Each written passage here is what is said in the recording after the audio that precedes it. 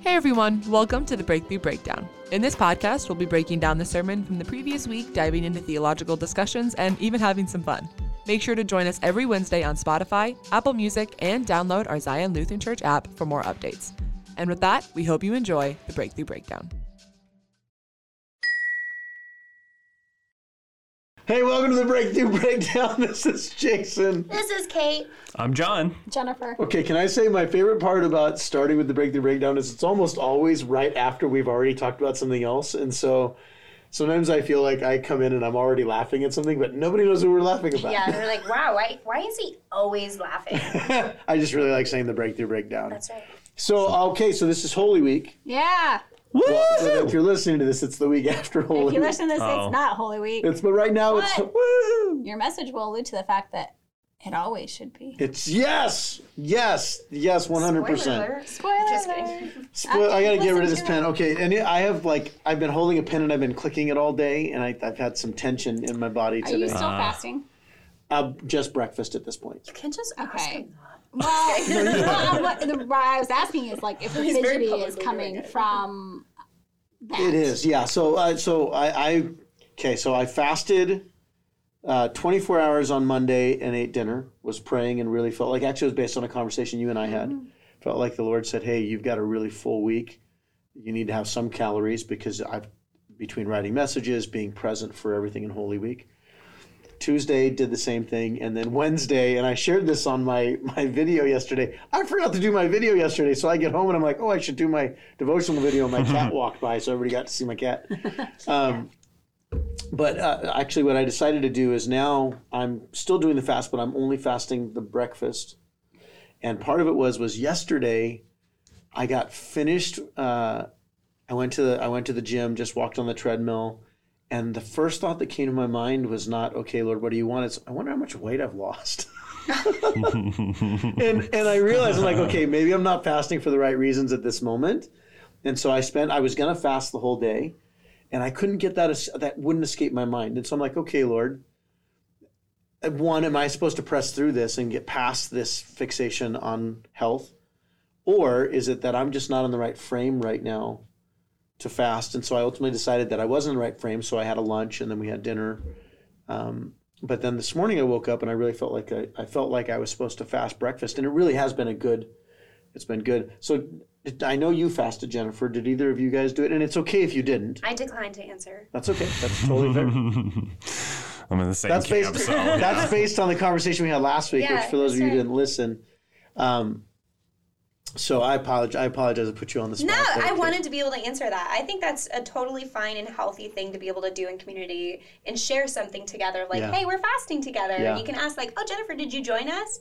There's nothing unkind about that. Because it's not hey, if you're not fasting, what's wrong with there's you? no shame in it. But if I decide that like, if I was fasting, that I wanted it between me and the Lord because I got heart issues, That's well, then I have the right to say that. That's all.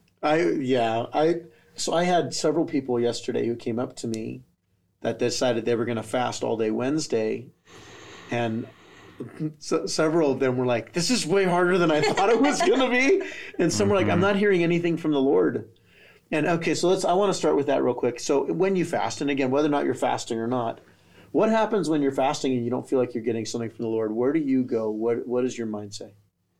I think that for me, where I'm fasting, and if I'm fasting with the mentality of like, I'm really seeking the Lord, and I hope I get something out of this from the Lord, right? Not so much as like magical genie in the sky. Yep. If I do this, you do that. Like somehow I can force God's hand, but really, really wanting to be almost like productive with my fasting. Yeah. I have to call out that heart issue of it's still me. I'm still in control then. I'm still the one working. Okay. And it's a gentle reminder of like, okay, check your heart again. Like focus back in of who's this for? What's it for? If I fast and get nothing out of it but the glory for my Father, that's good enough, I worth it. guess. Yeah. You know? Yeah. Yeah. yeah. How about you guys? In a similar way, it's me. You know, if I'm deciding to do that, like a fast, something like that, if I'm not hearing anything throughout, I do want to be resolved to keep doing with what I said I was going to do. Like, oh, I'm going to, take a Wednesday or a Friday or whatever. And like, that's what I'm committed to, regardless of whatever outcome I get. But I think sometimes for me, I can just be resolved like, well, that's what I'm going to do. And now I don't need to listen anymore. And I've made up my mind. And if God is leading me a different way, or like, let's keep going, or, hey, let's, tone it back or whatever. I can be pretty oblivious sometimes, where I'm like, all right, I've done the thing that I need to do. I've made up my mind, and now I'm good. I don't need to listen anymore. Because it's just easier in that sense. I was like, I don't need to be paying attention or listening for God to be directing me, either through Scripture or through other people or whatever it happens to be. I can kind of get in my own head in that moment, I have two thoughts. First thought is fasting is a spiritual discipline. So there is a discipline involved with fasting, even for no result. Yep. Just to glorify the Father, like Kate was saying, just to be obedient. Which is hard enough. Yeah. And the second part is, if God doesn't say anything, it doesn't mean God's not moving. It doesn't mean God's not working. And so I think there is actually... I do think that there's sometimes a peace involved with not hearing anything. It doesn't mean there's anything wrong with you. It can mean that there's something blocking or that there's a sin you need to repent of or something. But I think it also can just enjoy the presence of the Lord. Like, my husband and I don't talk all the time. Like, you can still be in a relationship with people and be silent. Mm-hmm. Well, and I think, I love that you brought that up. And I loved all three of the points in here. I think we approach so many disciplines the same way. If I do this, then God must do this. So tithing, what came to mind? Amen. Well, I tithe, I didn't get 100-fold back, or I didn't get 10-fold, or I didn't see the blessing immediately. And when you're talking about this, there is a discipline to it. And the other side of that is sometimes you may not even experience the Lord, and there's whole sections of Scripture that talk about being in the desert. Mm-hmm. God never promises that you're going to experience Him all the time. And I don't even remember what it was. I was listening to or reading, it was something recently this week. But particularly in modern Christianity in America, I can't speak for other countries and the churches that I've been at. I can't speak for every church. Okay, so that thing is drilled in real fast. But in the churches that I've been at, and the Christians that I know, and sorry guys, I didn't realize my phone was on. We somehow think that Christianity, what determines the health of a believer's life is how much they experience God on a daily basis. Mm-hmm. Did I feel His presence? Did I get the tingles? Did I? Yeah. And if we don't, then obviously maybe the whole thing's a lie or something's wrong with me. And yet we see whole sections where there's desert. Yeah. Abraham is a perfect example. We think Abraham heard from God like every day, but the stories in Abraham's where he has these major encounters with the Lord, they happened over decades. He had like 4 encounters over like 50 years, and we make it feel like I should always be having this Abraham moment. Yeah. Well, I also think about like Esther, where the entire book does not mention God by name. Same thing with Ruth. Yeah. Same thing with Ruth. Well, I think they mention God. They do. Yeah, they say that, but Esther does not have Esther's the name nowhere God. in the name God. Yeah. And I think of that like that providence. God's not the hero of the story. That's what I meant with Ruth. Yeah. Thank you. Yes. And I think of that providence of how there is God moving still in the silence of the remembrance, the obedience of it. I think of Mother Teresa. Yeah. A very famous Christian. Her too. Yeah, you share that. No, well, you can go ahead. It just was the story, and I don't know if Jason's told it or if I heard it in a Bible study recently. I told it. Yeah. Well, I think I also heard it in a Bible study. It's like well known. It's very well known. Yeah, I may have shared it, but I'm not the only one who knew it. She didn't feel like she experienced the presence of God for decades, and yet she was still faithful to what He had asked her to do. Amen. And I think that is a beautiful reminder of like God's already done enough for me. He does not need to do anything more for me to seek Him or to follow Him or whatever. Like His death and resurrection was sufficient. So there's a story in the Old Testament about this King Jephthah. I always say his name wrong. Jephthah. he makes a vow to the Lord and says, if you do this for me, God, I'll sacrifice the first thing that comes in front of me. And his beloved daughter, who he loved deeply, passes in front of his tent. And he made this vow to the Lord, and then so he sacrifices his daughter. And it's such a brutal story, but I think there's something in it when it comes to things like fasting and tithing and all those things. The Lord never told us to make a vow. God never told Jephthah to make a vow. Mm-hmm. He was supposed to trust in him. He never had to say, God, if you do this, I'm going to do this. It was, God, I'm trusting that you'll do this because you're God. Doesn't Jesus address that? Like, you're better off not vowing anything at all. Just let your yes be yes. That's right. And so what happens, I think, for me, is I'll set in, and it's like I think of fasting as a vow. Mm-hmm. I made a vow I'm going to fast. No, I didn't make a vow. I said, Lord, I feel like you're calling me to fast. And I chose then to say, okay, when I feel like that time is done, with no shame or guilt. And I was talking with somebody else about it. The crazy thing is then all of a sudden, when you end the fast, you're like, well, am I ending it too early? What if I'm not hearing it right? Yeah. What if I'm wrong? And it's like, wait a second. No, there's freedom. Mm-hmm. And even if the Lord said, I want you to continue fasting, and I broke it, there's freedom. And grace. That's right. Guys, this is so cool. I was just talking about how, like, when we have two good decisions to make, like whether to remain fasting or feel like God is telling you to stop fasting, or, stay at this job, go to a different job, do writer, this, writer, do that, yeah. writer, right? Mm-hmm. And it's like, you guys realize that this is what I felt like God said to me, like, he gives us the choice of salvation. Yeah. You get to hand that back. And you don't think he trusts you with whether or not you should fast? Yeah. It's like, and there's that beauty that allows us to come in and realize that we don't fast as an exchange.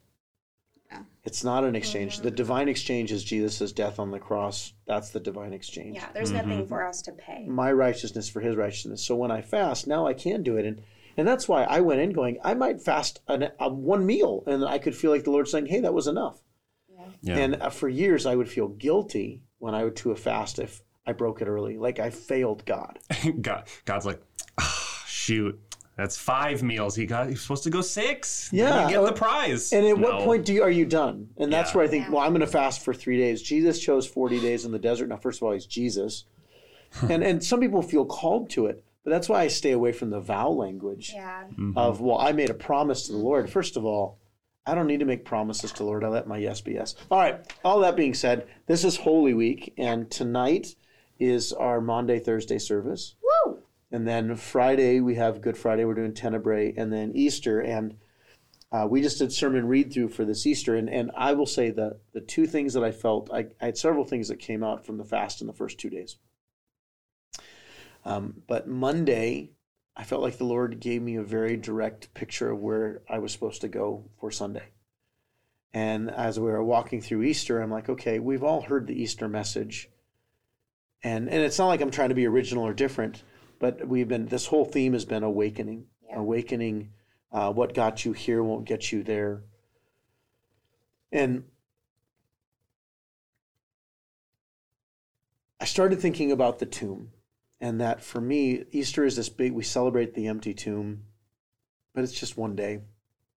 What does it actually mean to live in the power of the resurrection? And that's where the story of Peter came in.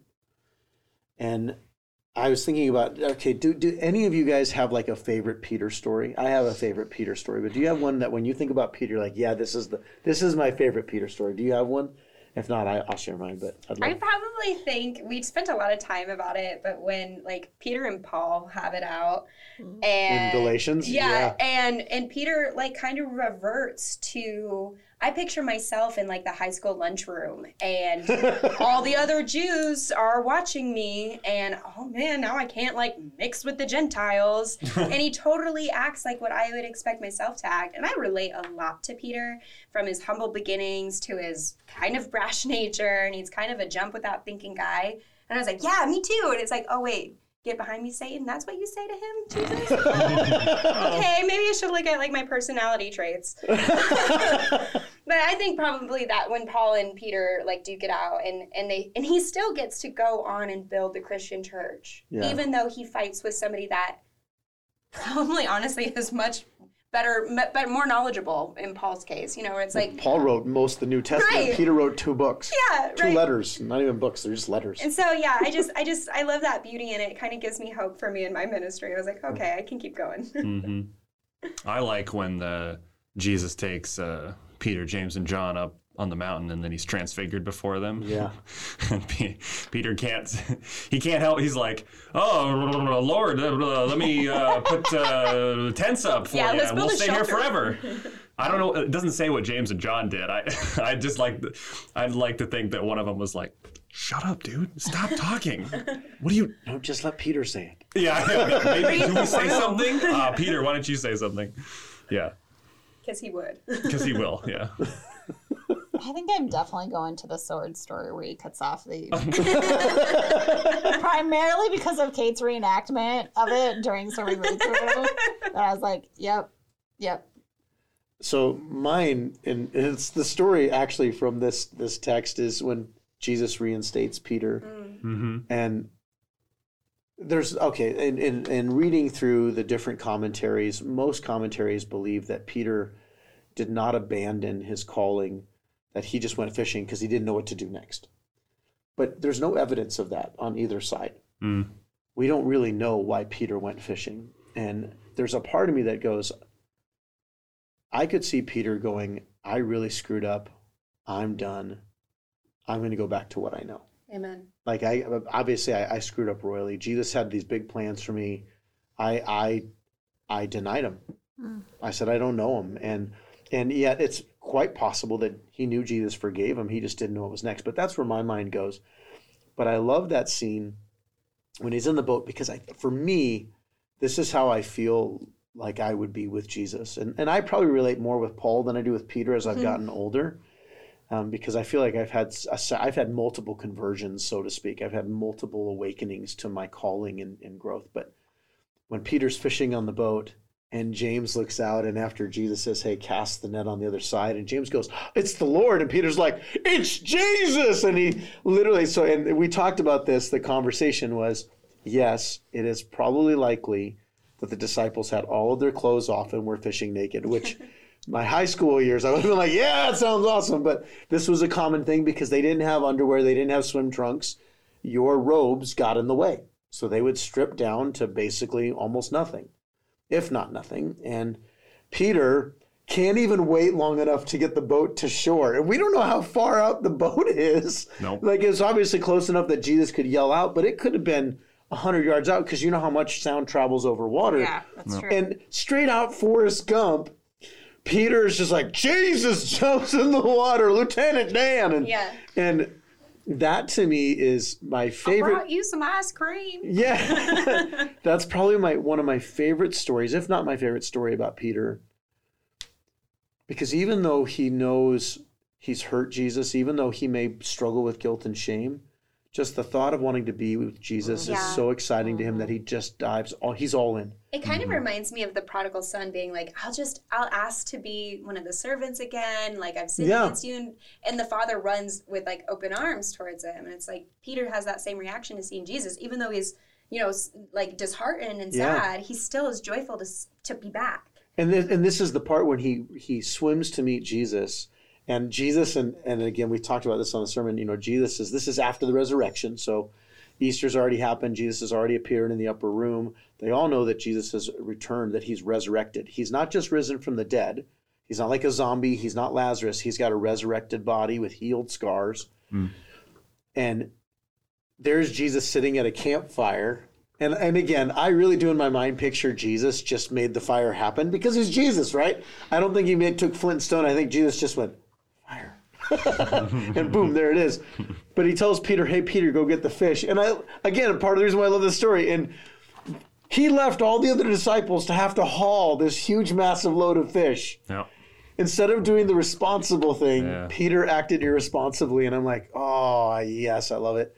And he then has to go help them get the fish on, and it says 153, which there's debates about what's the spiritual significance. I don't think there is any. I think it's just a lot of fish. It's just a lot of fish, and there was 153 really big fish. But he goes, brings the fish, he eats with Jesus, and then he and Jesus go for a walk. And here's where we went into Easter. And And this is what I feel like the Lord is kind of doing in our community right now. And I think this has to do with this whole awakening series. Easter is more than just a celebration of the empty tomb. It's what that empty tomb actually means for us as believers, what it means for the world. Mm-hmm. Because the tomb could have been empty because someone stole the body. Or it could have been Jesus was resurrected and just boom, went up to heaven and it was done. But Jesus meets Peter to reinstate Peter, and he brings Peter back to a clean slate. He actually meets Peter the very same way he met Peter the first time. Mm-hmm. And I started thinking about, I wonder for how many of us, and particularly for our church, Easter is not just about an empty tomb, it's about a resurrected life, that we're called to live in a restored life into something new now. When you think about Easter, when you think about the role of resurrection, what does it look like to have abundant life? What does it look like to have life now? Yeah.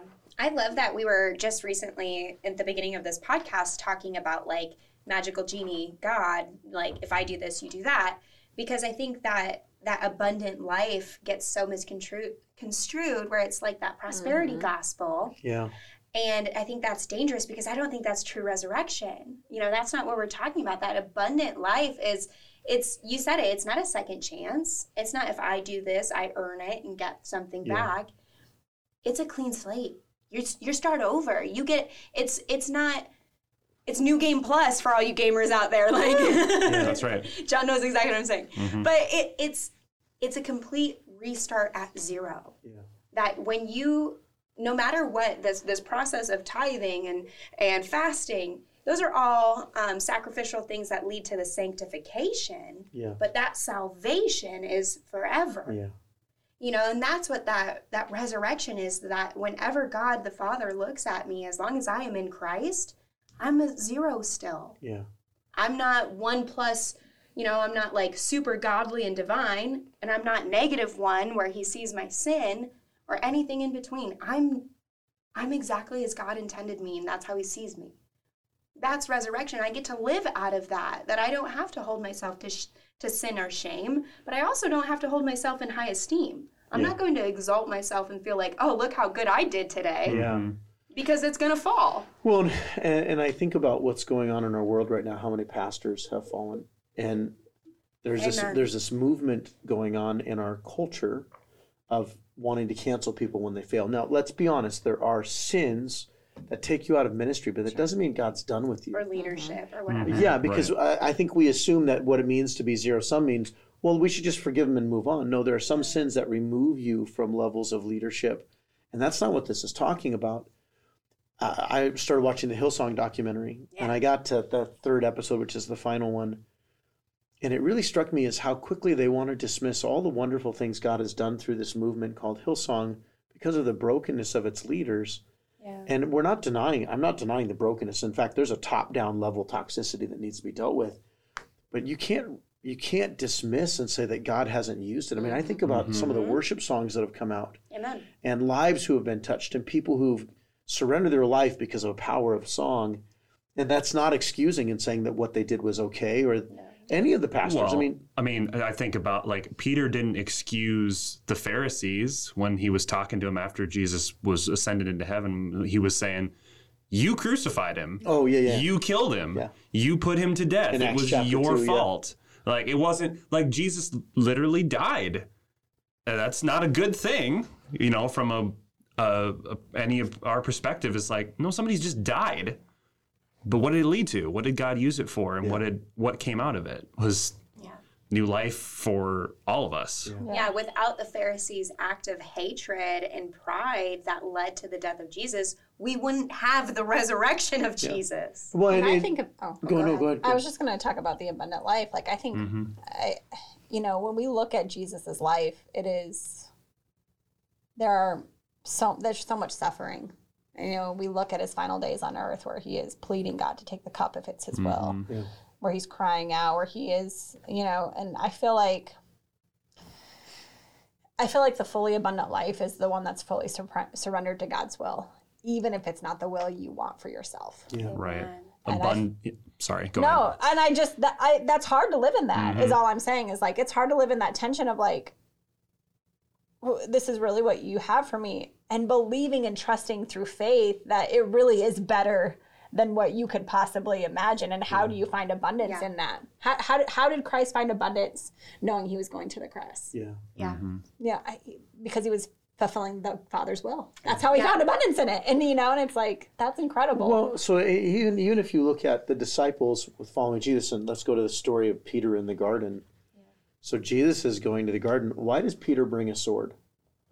He's looking for a fight. He's looking for a fight. That's right. And Peter's expecting, and this is the part, in Peter's worldview, abundant life meant Israel was a restored nation, Amen. No longer under Roman occupation. Unencumbered. Yep. Right? And so he comes, he knows something's going to happen that night. He knows, he knows something's going to happen that night. Peter's not there to defend Jesus. Peter actually thinks Jesus is going to rise up and an insurrection's going to happen.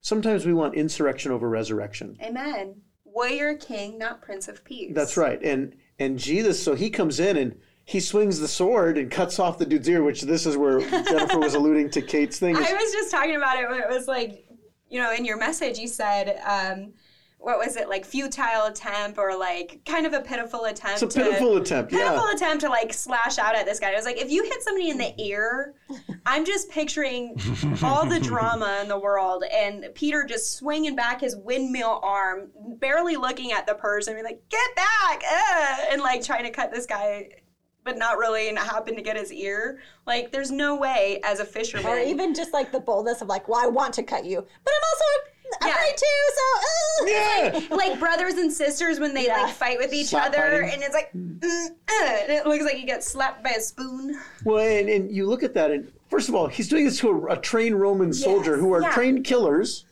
They were the elite Romans of the time, or army of the time. And why did he do that? Because again, his definition of abundance was different than Jesus's. And his definition of victory was as well. That's right. Yeah. And some of us go to Easter and, we think Easter is all about, we're going to heaven. Woo! Jesus died so I can go to heaven. Yeah. And which yes, is good. There's truth in that, but that's not, if that's all there is, why not just die now? Yeah. Like if that's the end goal, if the end goal is just Jesus died, rose from the dead so I can go to heaven, then why doesn't God just, the minute I become a Christian, if God was gracious, he'd just end my life there and I'd be done. What am I supposed to do with the rest of it? And here's where I think why that story in 21 is so important in John 21 is, I think Peter, this is, again, I'm reading into the text, and I talked about this, that 3 out of the 4 Gospels, the last thing we see from Peter, last words spoken to Peter were, I don't know him. Mm-hmm. Yeah. And I think about, like, what if that was his legacy? Yeah. What if there was no John, and the last legacy we have of Peter, who was honestly one of the boldest disciples? The entire time of Jesus' ministry, Peter was the one who was consistently stepping out, sometimes putting his foot in his mouth, leaping when he wasn't looking. And I think John, the beauty of John is that you see the restoration where Peter gets to not end with the words, I don't know him, but I love you. Yeah. And that is Peter's resurrection moment. That is his sin being left in the tomb, and he's now brought into new life. And the cross Jesus forgave Peter on the cross, but the resurrection meant restoration. It meant new. And humans, we're good at second chances. Like humans give second chances. God doesn't give second chances. He gives new life, right? Yeah. And Peter is restored back to his original mission. I'm going to make you a fisher of men. What was Peter doing? He was going out fishing again. He's reinstating, saying, Peter, not only are you going to fish for men, but now you're going to care for my sheep. Yeah. I even think just to be thinking about, like, for as humans, when we sin against each other, which we do because we're human and it's a broken, fallen world, and we hear Peter and I love another Peter story of Peter and Jesus interacting, and he's trying to show off, and he's like, so Jesus, how many times should I forgive somebody? Like 7? Because the standard was 3, and he was like trying to show off. He's like going above and beyond, and Jesus like, oh, Peter. Oh, honey. No, more like 77. I don't think Jesus called him "Oh honey." Oh, I do. This is how He's like a Southern grandma. Yeah. Oh, honey. Bless your soul. Bless your soul. Bless your heart. Bless your heart. Bless your heart. And I think of that where it's like, yeah, we have to forgive each other again and again and again, and we get third, fourth, 77th chance, but there was one cross. Yeah. His grace is sufficient. In Christ, it's one time, new creation. A non-Peter story, I think Paul wrestled with this, which is why he wrote about it so much. I'm purely speculation. I think part of the reason why Paul's letters are so fixated on grace and forgiveness is I have a sense that Paul, knowing he was a Pharisee, knowing the law so well, that the Lord was like, no, Paul, I'm working this in you. So Paul's preaching to himself, not just everybody else. Amen. Which I think is, yes. Don't we all? That's what and Paul. All the things we're saying here are things we have first said to ourselves. Amen. That's right. Or just now realizing. And I think Paul meets us in that, right? And there's how much beauty in that the Holy Spirit meets us in our weakness, and often the things that we want to proclaim to other people are the very things that God first proclaims to us, and we don't always realize it. And I want to go back real quickly talking about the cancel culture in the world today, because it's not just the church, it's everywhere. And we're watching as men, and particularly men in leadership, and not saying that there aren't women as well, but I feel like the Lord right now is cleaning house in his church, because what he wants is empty tomb living. And I think what's happened is we have churches that stopped living like Easter and started building their own kingdoms. They started, instead of living out of the empty tomb, it was now, what can we fill in this place? Yeah. And when we do that, that's what's happening. We're finding, when you're done, sorry. It's okay. It's probably a better thought than mine, because I think I lost my thought. I just was thinking, because you guys were saying like humans are good at second chances, and I think actually they're not. No, I think we say second chances. That's a human endeavor. Yes. I don't think we're good at it. I don't know, like, here's just the thought I had, and kind of came to me of like, the cancel culture that we currently have amplifies God's grace. Has the opportunity, for sure. Like, I think there's an opportunity to be like, no. Let me cancel culture and show you what is really true in Christ. And just what an opportunity, especially for those people who have been quote unquote canceled. Like, there is redemption. There is restoration. Well, and this makes me wonder, because we don't know what took place in the upper room when Jesus told them that, he breathed on them. And can I say something kind of funny that came out of the sermon read-through that Sean and I were laughing about on that part? Before you get too far into your story, because I don't want to make you lose your point. I already lost it. What you're talking about, like breathing on him, and we don't know what happened. But when he breathed on him, Sean leans over and is like, he was just dead for 3 days. I bet his breath breathed. And we were dying laughing. I was like, oh. Or he had resurrected breath and it smelled like strawberries. Strawberry mints. Yeah, amen. Okay, so sorry. We don't know what happened, you said. Amen. Even his breath was amazing, okay? We're bad. Bad breath is a result of sin in the world. It's death, it's right. Jesus poop. Kids love that fact. They do. They do. Sorry. So we don't know what happened in the upper room. So we don't know if Jesus forgave Peter in that moment, right? Yeah. And sometimes I think what happens for me, I know I'm forgiven, but that doesn't mean that I believe God wants to use me still. Amen. And there are, and that doesn't dismiss consequences. Amen. Jesus knew what, let's talk about Judas. Judas it was foretold prophetically that Judas would hang himself. Judas betrayed Christ, and Judas didn't get a second chance. But again, it's because Judas was the one who took his life. Jesus didn't take it. Yeah. Right. And I think part of what happens in forgiveness is, and this is where the Christ component comes in, because let's talk about the churches where we've had severe victims, people who have been sexually abused, who've been spiritually abused, pastors who've done some pretty horrific things. They can be forgiven and God can still use them, but maybe he's not going to use them the way they did before, because they forfeited the position. And we see that Paul talks about individuals who basically says, if you want to be a pastor, this is what it means to be a pastor. And if you're not going to do that, so how do we live in the resurrection and yet still acknowledge that there is consequences. And I think that's what's hard about the story is the story doesn't feel like there's any consequences for Peter. And yet I wonder if the harshest consequence for Peter was the shame and guilt he felt over himself. Absolutely. I 100%, I think that that's something that as you mature in your own faith, as I matured in my own faith, that the natural consequence of sin is something that you really have to come to terms with. That even though I full-heartedly believe that I am redeemed, restored, resurrected, I'm a children's director now. I get to do my favorite thing in the world, and Zion's the crazy one for paying me for it. But am I a single mom for the last 10 years? Yeah. Is there a divorced my ex-husband out there in the world that I still have to interact with for the rest of my life? Does my husband have to pay the price for the sins of my previous life sometimes? Absolutely. Yeah. Am I not still restored? Am I still not resurrected? There's the natural consequence of sin. And I think that, yes, people need to be held accountable. Yes, there is the natural consequence of sin. When you do something, Gabe and I always talk about it. What happens when you rob a bank? You go to jail. Even if you're sorry. Even if you're sorry. Even if you're forgiven. Even if you're forgiven, there's still the consequence. And can you live abundantly in that? Well, and yeah, go ahead. I was just going to say, I think some of our issues with forgiveness is that we still see the death of it. Yeah. Mm-hmm. Amen.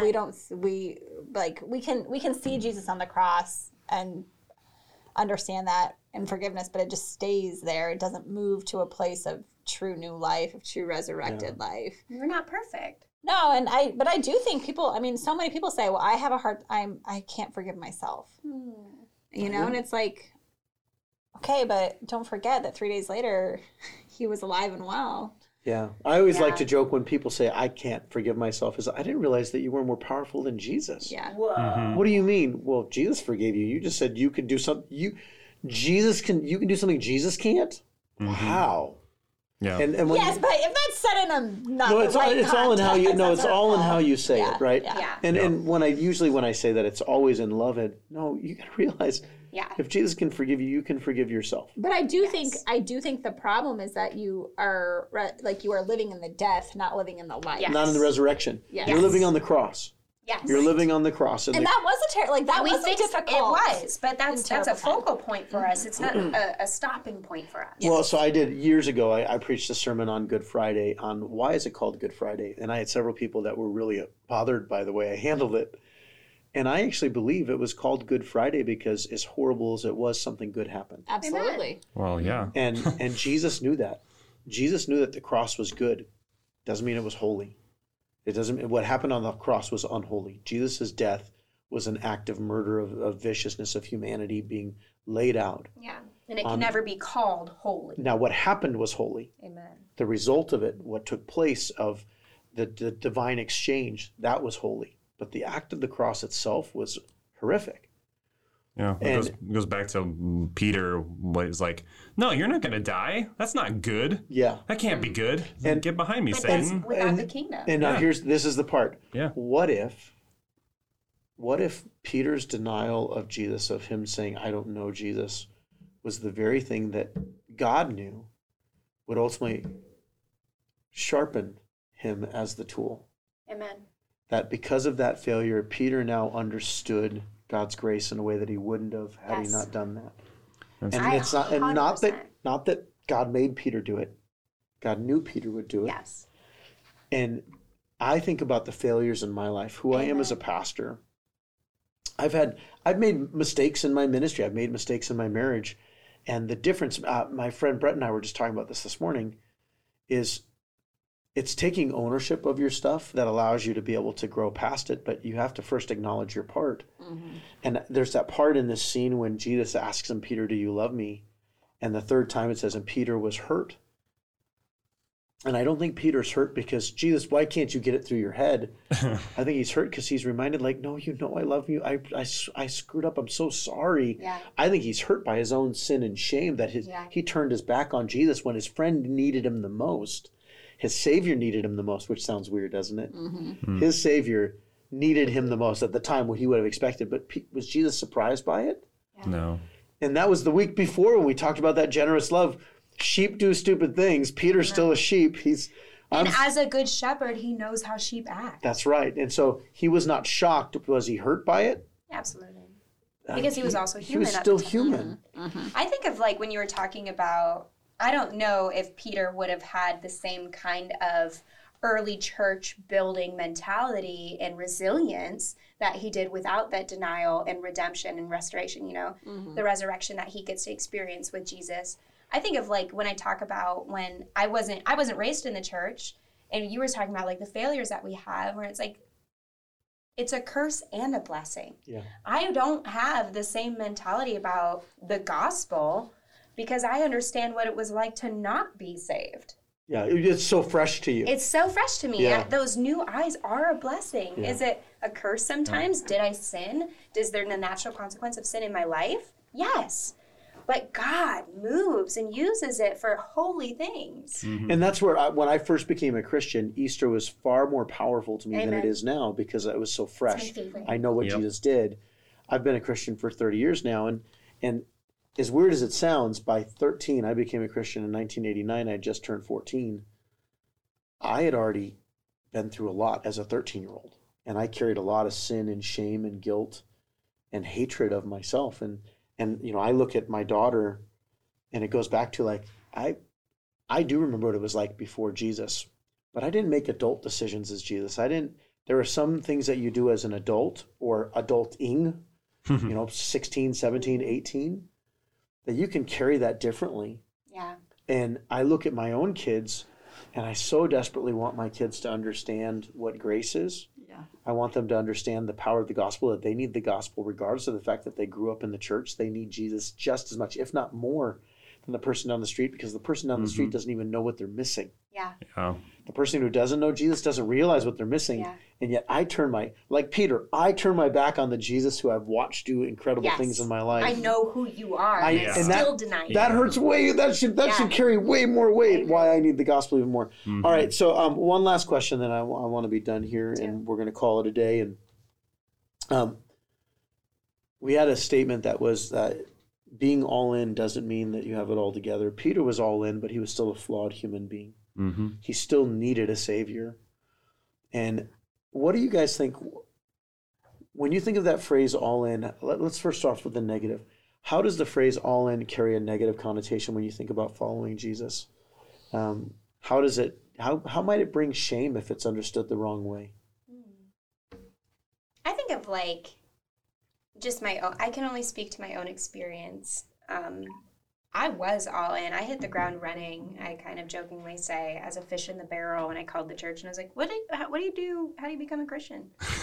It was just, and they literally couldn't get rid of me. But it's 7 years later, I'm starting to realize that I've never stopped trying to earn my belonging. That I still am so very works-based because those were the coping skills that I developed my whole life. And so all in scares me for a new believer, where if I see a new believer that is like hit the ground running, they're at every single thing, they're on fire, and I go, oh, please, Lord, don't let them burn out. Please, Lord, don't turn this, don't twist this for them now. When it's like that early developmental stage where you're like spiritual milk stage, where if you get it wrong now, in 7 years, you're going to be in so much pain. It's going to be so hard to unlearn all of that. And so all in for me is really fast track to burnout. Yeah. For the negative. For the negative. When you think about it the wrong way. If I try to think about it the wrong way. Yeah. Well, I think there's some, there can be some pressure from the outside too, where if you say that you're all in, and you're like, I'm going to spend my summer on a mission trip in Peru or wherever, you get friends, you get family, you get people that you know being like, that seems crazy. That's ridiculous. Why would you do that? Like, you don't have to go for the whole summer. Surely you could just go for a week or a weekend. And you don't have to go to, you don't have to go there. Like, that just seems crazy. I mean, aren't you going a little bit too overboard on this thing? And on one hand, it's like, well, following Jesus is a little bit crazy. Amen. Yeah. It's going to look a little bit. And at the same time, I did see people who wanted to go all in, but didn't know that. Like, so all in doesn't mean you have it all together. They didn't have it all together. They wanted to go all in, but weren't in the right space to do it. And they thought, this is what I need to do. This is what I have to do. Then I can be all in. And they burned out. They were not in a good headspace. And I'm not going to name names or anything like that, but it's heartbreaking because it's like, yeah, we want to be on fire for Jesus. We do want to do that. But count the cost. Count the cost. Yeah. Yeah. I think what I think about is just this mentality of it's still about you. And what is greater, that God was all in for you or that you're all in for God? Amen. Yeah. And I think that's really, for me, what is the part about that is all in still implies that you have something to do, that you, it is still Something on to you. Yeah, Sure. that it's still, I can't think of the word, but basically like Contingent. thank you, on you. And Yeah. it's not. Yeah. You could have days where you're living the resurrected life like we're talking about, and we did talk about. And there's going to be days where you're On the cross. feeling like you're on the cross or in the grave, being like, I don't know what the point is of continuing on this path. And in either of those days, it doesn't make a difference in terms of God's commitment to you. Yeah. Yeah. He's all in for you. Absolutely. For each and every single one of us. You know? I think for me, when I think of it, it's all in. The negative, if we're not careful, means I have no doubts. Ooh. I'm not wrestling Amen. with anything. I know, doubts was on my mind too. And I think of Peter like Peter walking on water. So does that mean the other 11 disciples weren't all in? Right. Because only Peter was the one did. And then Peter sank. Was he? Did he stop being all in at one point? Like, and there's a book out by Mark Batterson, and I haven't read the book, so I can't critique it, and I don't want to. But the title is All In. Yeah. And I remember the first time I read that, and I'm like, it's the same reason why I don't like using the phrase, we're trying to create fully devoted followers of Jesus. I'm not a fully devoted follower When of do you Jesus. ever arrive to that? That's right. And so now all of a sudden we're hitting an unattainable goal. And some people want that for a vision.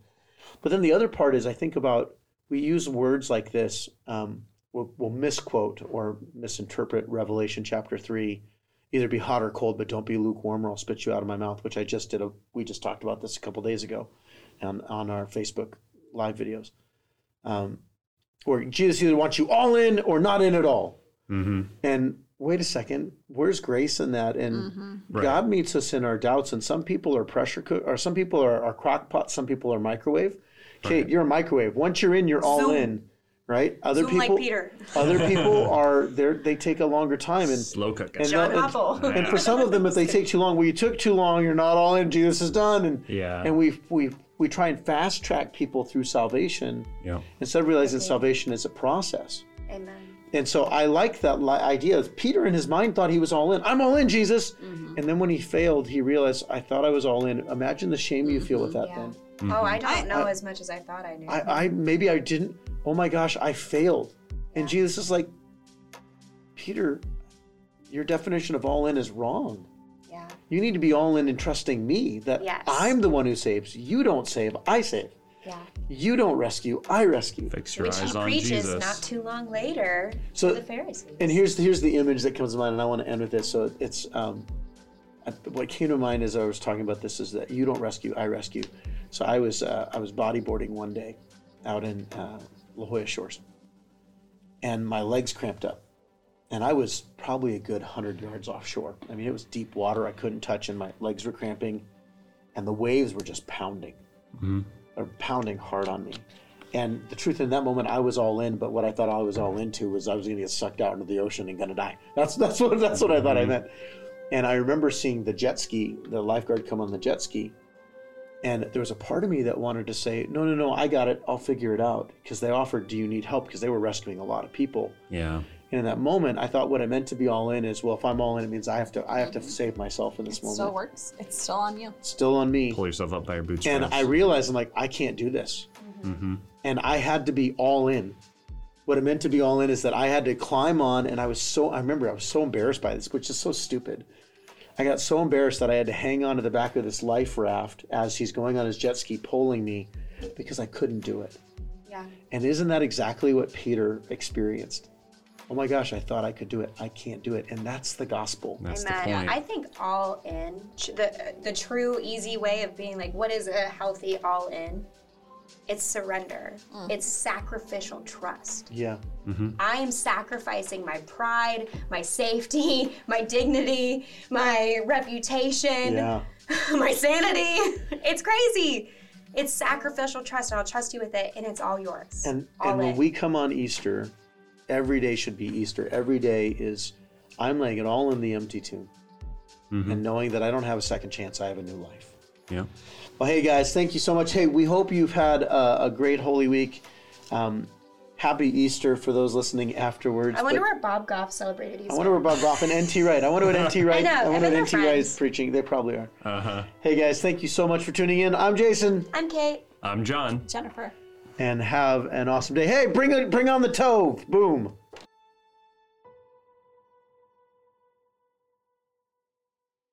Thank you for listening to the Breakthrough Breakdown, a Zion podcast. Make sure to follow us on Spotify, Apple Music, and check out the Zion app. Share this episode with your friends so they can tune in as well. We'll be back next Wednesday with another installment of the Breakthrough Breakdown.